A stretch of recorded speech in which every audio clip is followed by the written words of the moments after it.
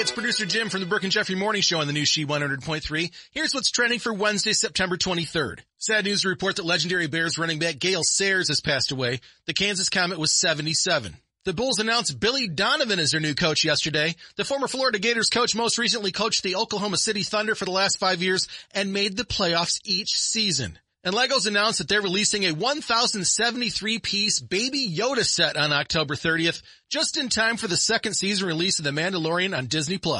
That's what's trending this morning on the new She 100.3, the best variety of the 80s, 90s, 2K, and today. Have a great day.